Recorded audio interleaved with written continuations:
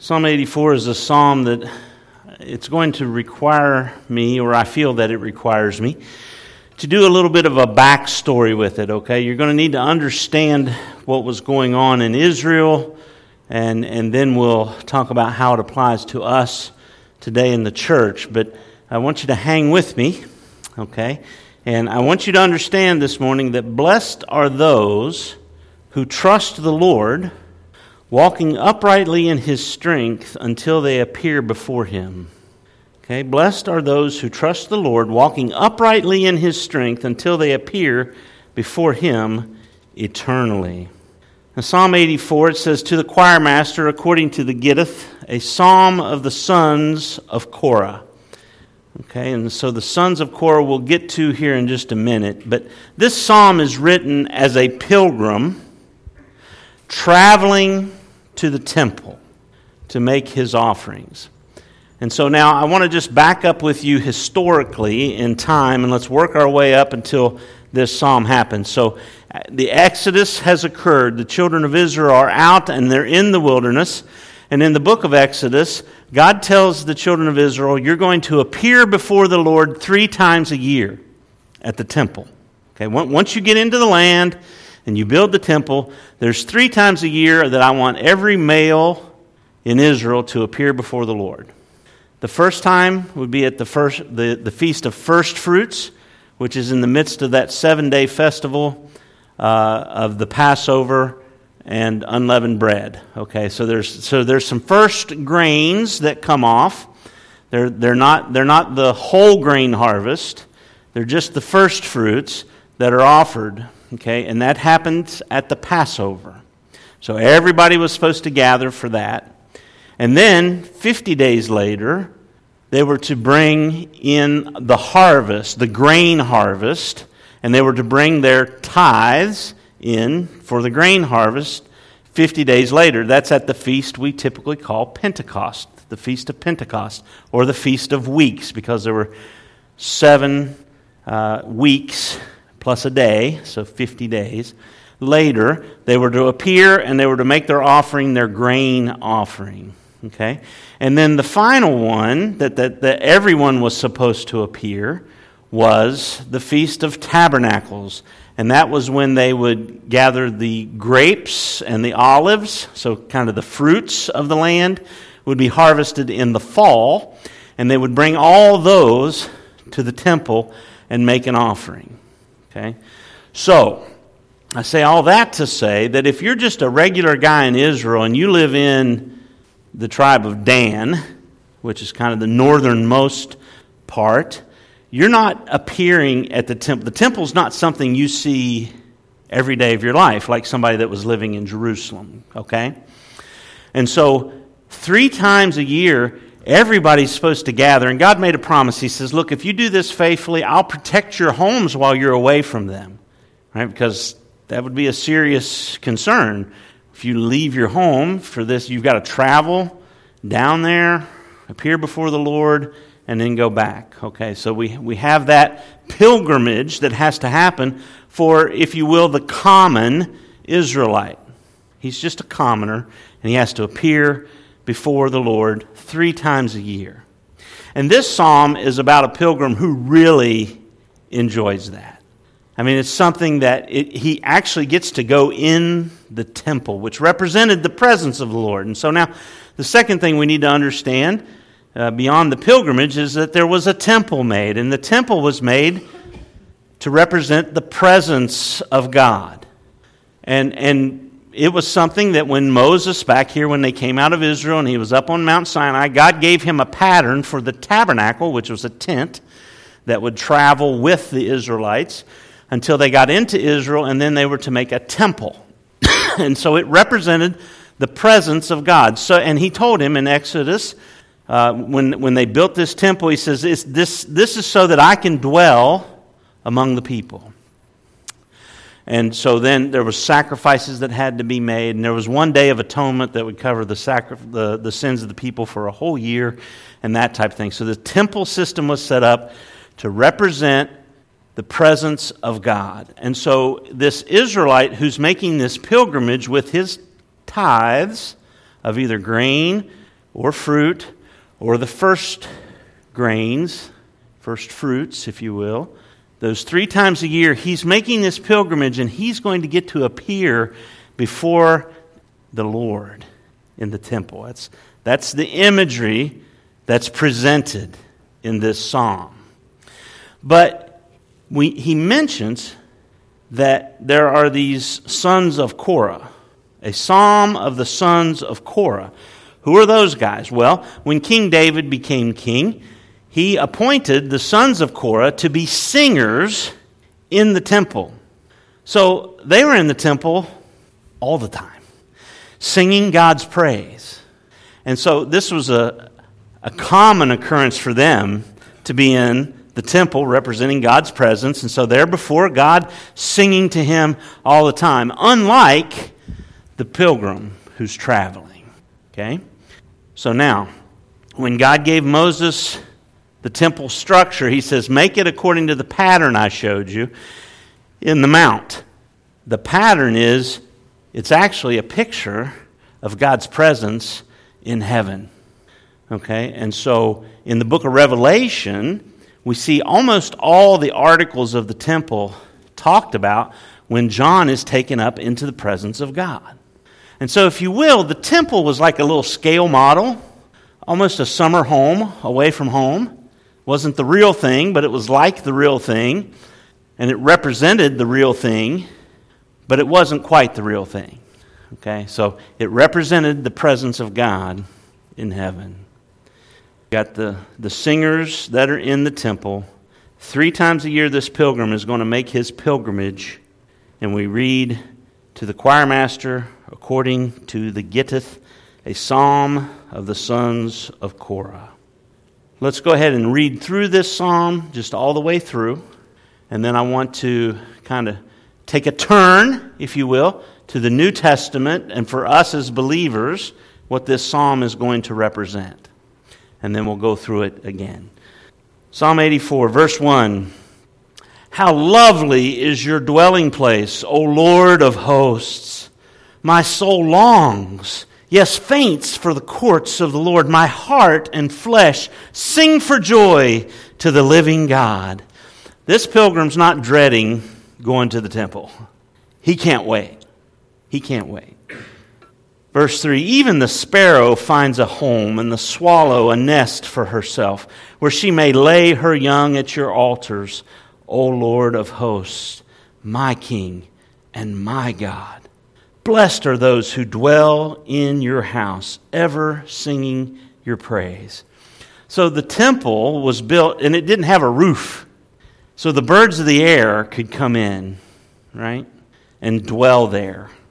And so he's saying, the birds get to dwell there all the time, but also these sons of Korah, they get to be there all the time. So verse 4, he's speaking of these sons of Korah. Blessed are those who dwell in your house, ever singing your praise.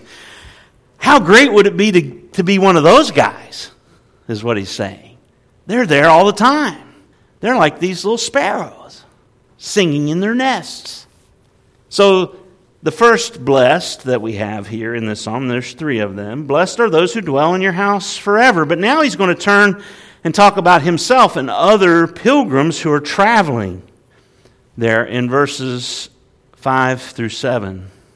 Blessed are those whose strength is in you, in whose heart are the highways to Zion. And Zion's just another word for Jerusalem, for the dwelling place of God.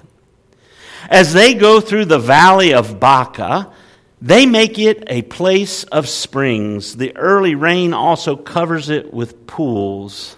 They go from strength to strength. Each one appears before God in Zion.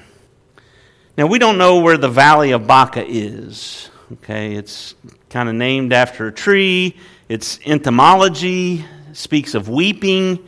And so because of the context, we believe it's to represent a difficult journey, typically dry and full of weeping. But as the pilgrims travel, they're a blessing. They make it pools of water there. They make it a place of springs. But not only that, God blesses them with rain as they travel on their way. And so these pilgrims are going through difficult places, but they are being a blessing and being blessed as they go. Going from strength to strength, trusting in the Lord. And then he turns and he asks the Lord for protection as they travel.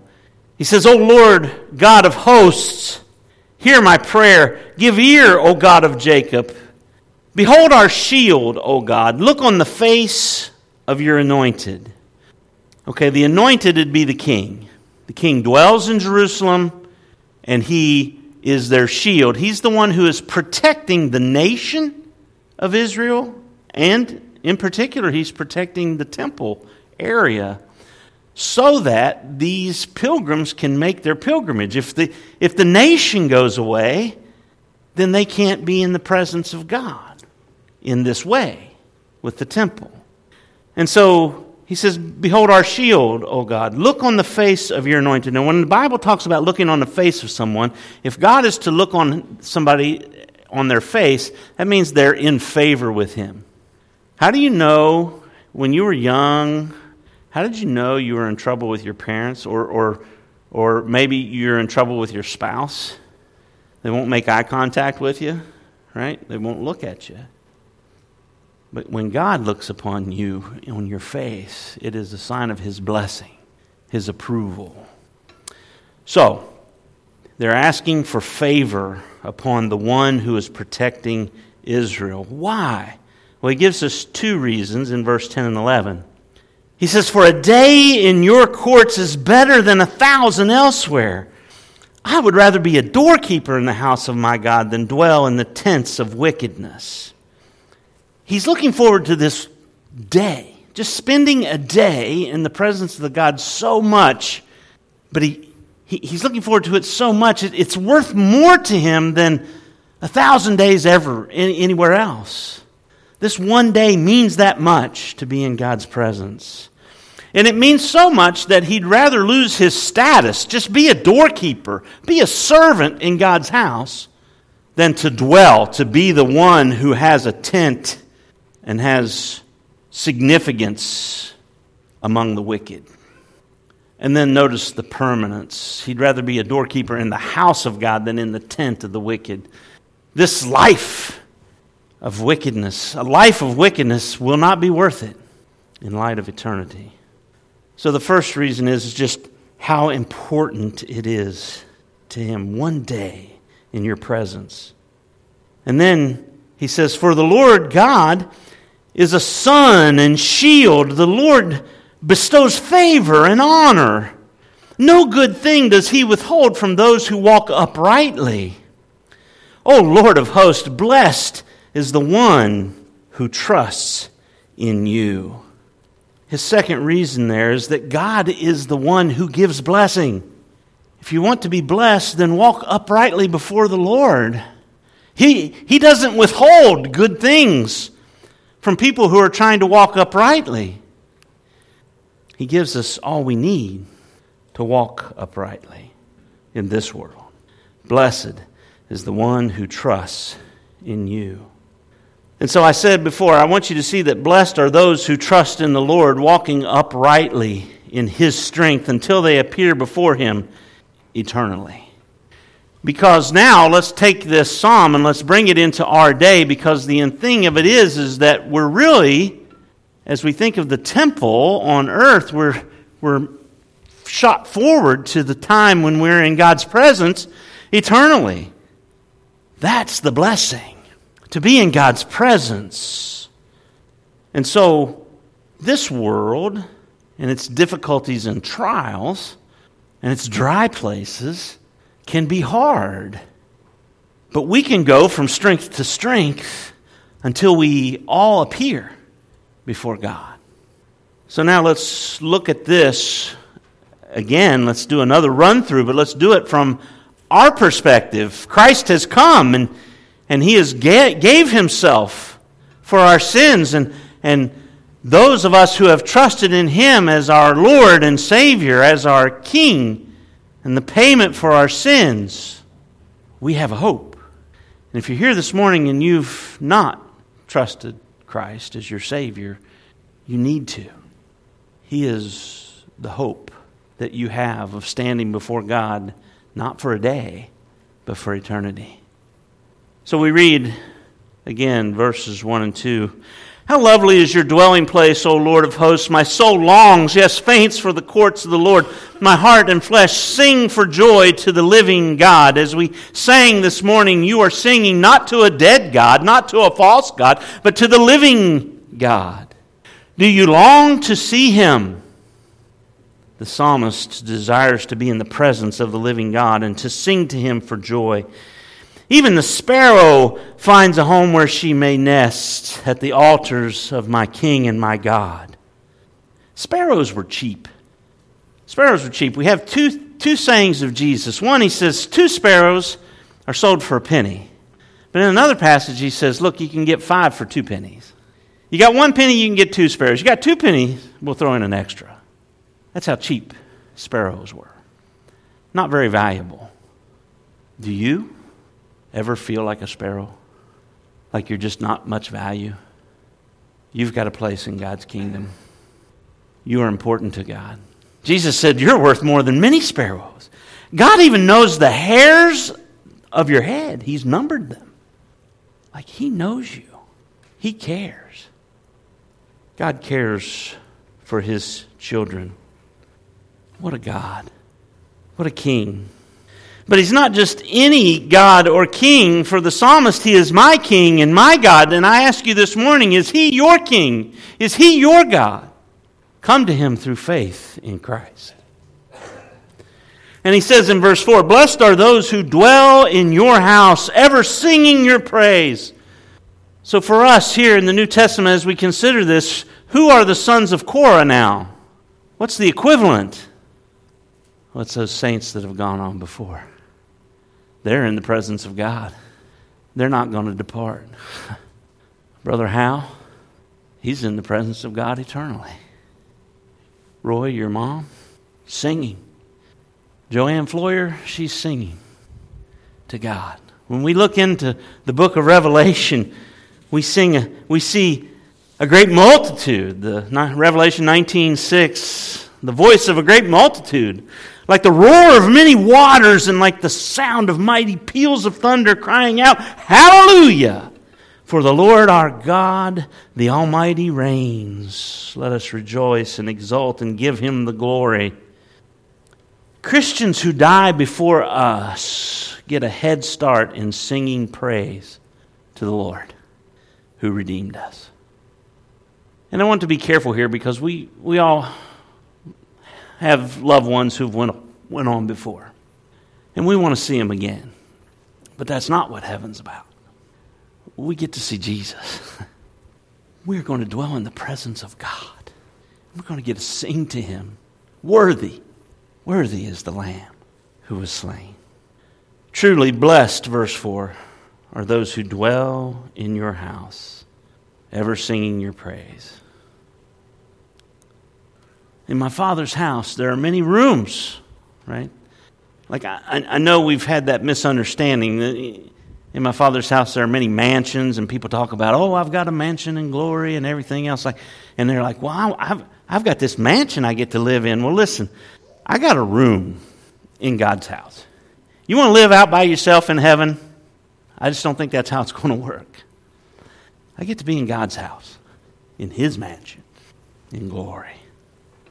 Blessed are those who dwell in your house, ever singing your praise. But it's not just about those who have already went on before who are blessed. We're the pilgrims traveling to Zion, going through the valley of weeping and dryness and troubles. Sometimes there are glimpses of joy and satisfaction and pleasure in this old world, but mostly there's a lot of sorrow, a lot of pain. This world's not the ultimate. But we're traveling through it. And we're traveling like pilgrims, and we're, as the hymn says, marching to Zion. Beautiful, beautiful Zion. Verse 5 through 7, blessed are those whose strength is in you, in whose heart are the highways to Zion. God places His Spirit within us. He dwells within us now, like we're like His little tabernacles. And we're being built, we are said, into a dwelling place for God. We're being built into a temple. Us and all the saints that have been gone on before, we're being built into a temple for God to dwell within. But right now, His Holy Spirit dwells within us, and Paul says, don't follow the law, but follow what? The Spirit's leading, right? Follow the Holy Spirit's leading, and you'll never break the law. He says, we're following the Spirit's leading as we're walking in, this path to Zion is in our hearts through the Holy Spirit. And as we go, we make it a place of springs. We're to represent God not just in this room this morning, but as we go about our way this week, as we go through the dry places and the hard things, we're to bless others. We're to dig a well so they can have springs in their lives. And as we go, we can ask for God's blessing of rain upon them, because God blesses with rain not only the good, but also the evil, right? And we're to do good to our enemies, Jesus says. As we go through this world, folks, we're to represent God in His strength and to be a blessing as we go. Verse 7, they go from strength to strength. This old world can be hard, and we need one another, because sometimes we're not strong, and we're weak, and we need God's strength. I remember a Christian man I worked with going through the loss of his wife. I'd sent him a little note. He wrote back, I'll never forget, he said, Jesus is my comfort, but Christians put flesh on His hands. Isn't that beautiful? We're the body of Christ. We're to minister to one another and help us to get from strength to strength. Keep going. Hang in there. It'll be worth it all when we see Jesus. From strength to strength. And the thing of it is each one of us appears before God in Zion. Verse 7, the second part. Each one appears before God in Zion.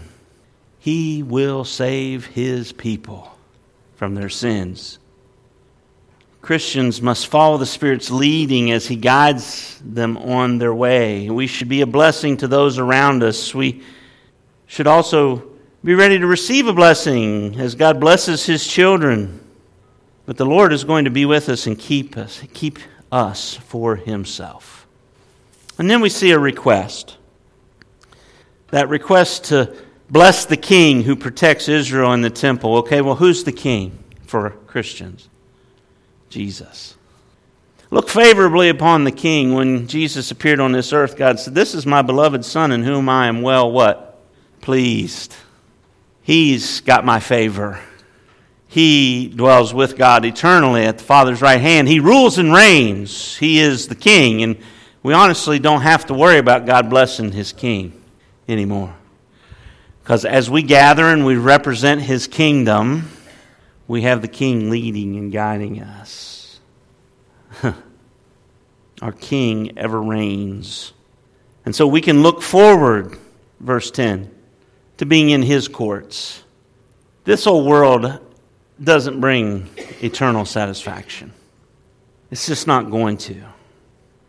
It's better to be insignificant here and be a servant here and have eternity to look forward to. And our King is a sun and shield in verse 11. He bestows favor and honor. No good thing does He withhold from those who walk uprightly. As a father to a son, if I want my son to do something, I want to give him everything I can for him to succeed in what I want him to do. I mean, what kind of father would I be if I gave him Mission Impossible, right? I want him to succeed. And so I give him what he needs to do the job. God our Father supplies us with everything we need to walk uprightly. Jesus said, "Seek first my kingdom and my righteousness, and all these things will be added unto you." Those things, food and clothing. I'm going to take care of you. I'm going to take care of your needs as you seek to serve in my kingdom and you seek to be righteous as I am righteous. No good thing does he withhold from those who walk uprightly. His favor is upon his people. Verse 12. O Lord of hosts, blessed is the one who trusts in you. Blessed is the one who trusts in you. So this morning we want to remember the blessedness of those who are in God's presence permanently. They made it. And as you long for eternity in God's presence, remember that you are blessed when you trust the Lord, walking through this world uprightly in His strength until we all appear before the Lord in Zion. And so, folks, you may be here, and it may be a dry time, and it may be a difficult walk. I want to encourage you this morning. I'd like to be able to help you in whatever way I can and be a blessing. And I pray that you, too, will bless one another. Beyond prayers, if necessary. If there's finances or help that can be provided, let's serve one another. Let's help one another. Because this world's not what it's about. We're not going to find gratification here like we will find there in God's presence. Let's be faithful to the Lord and faithful to one another. Let's be led by the Spirit of God who directs us to follow King Jesus, who blesses the church with all she needs to walk uprightly on her journey to heaven. Let's pray. Oh, Father, we are reminded this morning of how great you are, how aware you are even of those whom the world seems to value very little, who seem insignificant but have importance in your eyes. Lord, we thank you for the favor that you showed King Jesus and then through him to us, those of us who have trusted in his sacrifice for our sins. Father, if there are some here this morning who are dead in their sins and trespasses, I pray that you will resurrect them, Lord. Open their eyes today. Help them to see their sin and their need for a Savior if they ever hope to be in your presence. Father, I pray that they'll turn from their wickedness and trust in Jesus as the Savior for their sins. And Father, for those of us who have turned and trusted, may we be reminded this morning of the joy of being in your presence and how it will be worth it all, and that this world holds just temporary oases of joy as we go from strength to strength on our way to the promised land. Lord, may we be blessings to one another and to the people that we work with and the people that we live by. May we bless them as you bless them, and I pray that you'll draw them to salvation. And Father, we look forward to that day when we no longer look through the glass darkly, but we see you face to face. And we bow and we sing, "Worthy are you to receive glory and honor and power. For yours is the kingdom forever." We ask it in King Jesus' name. Amen.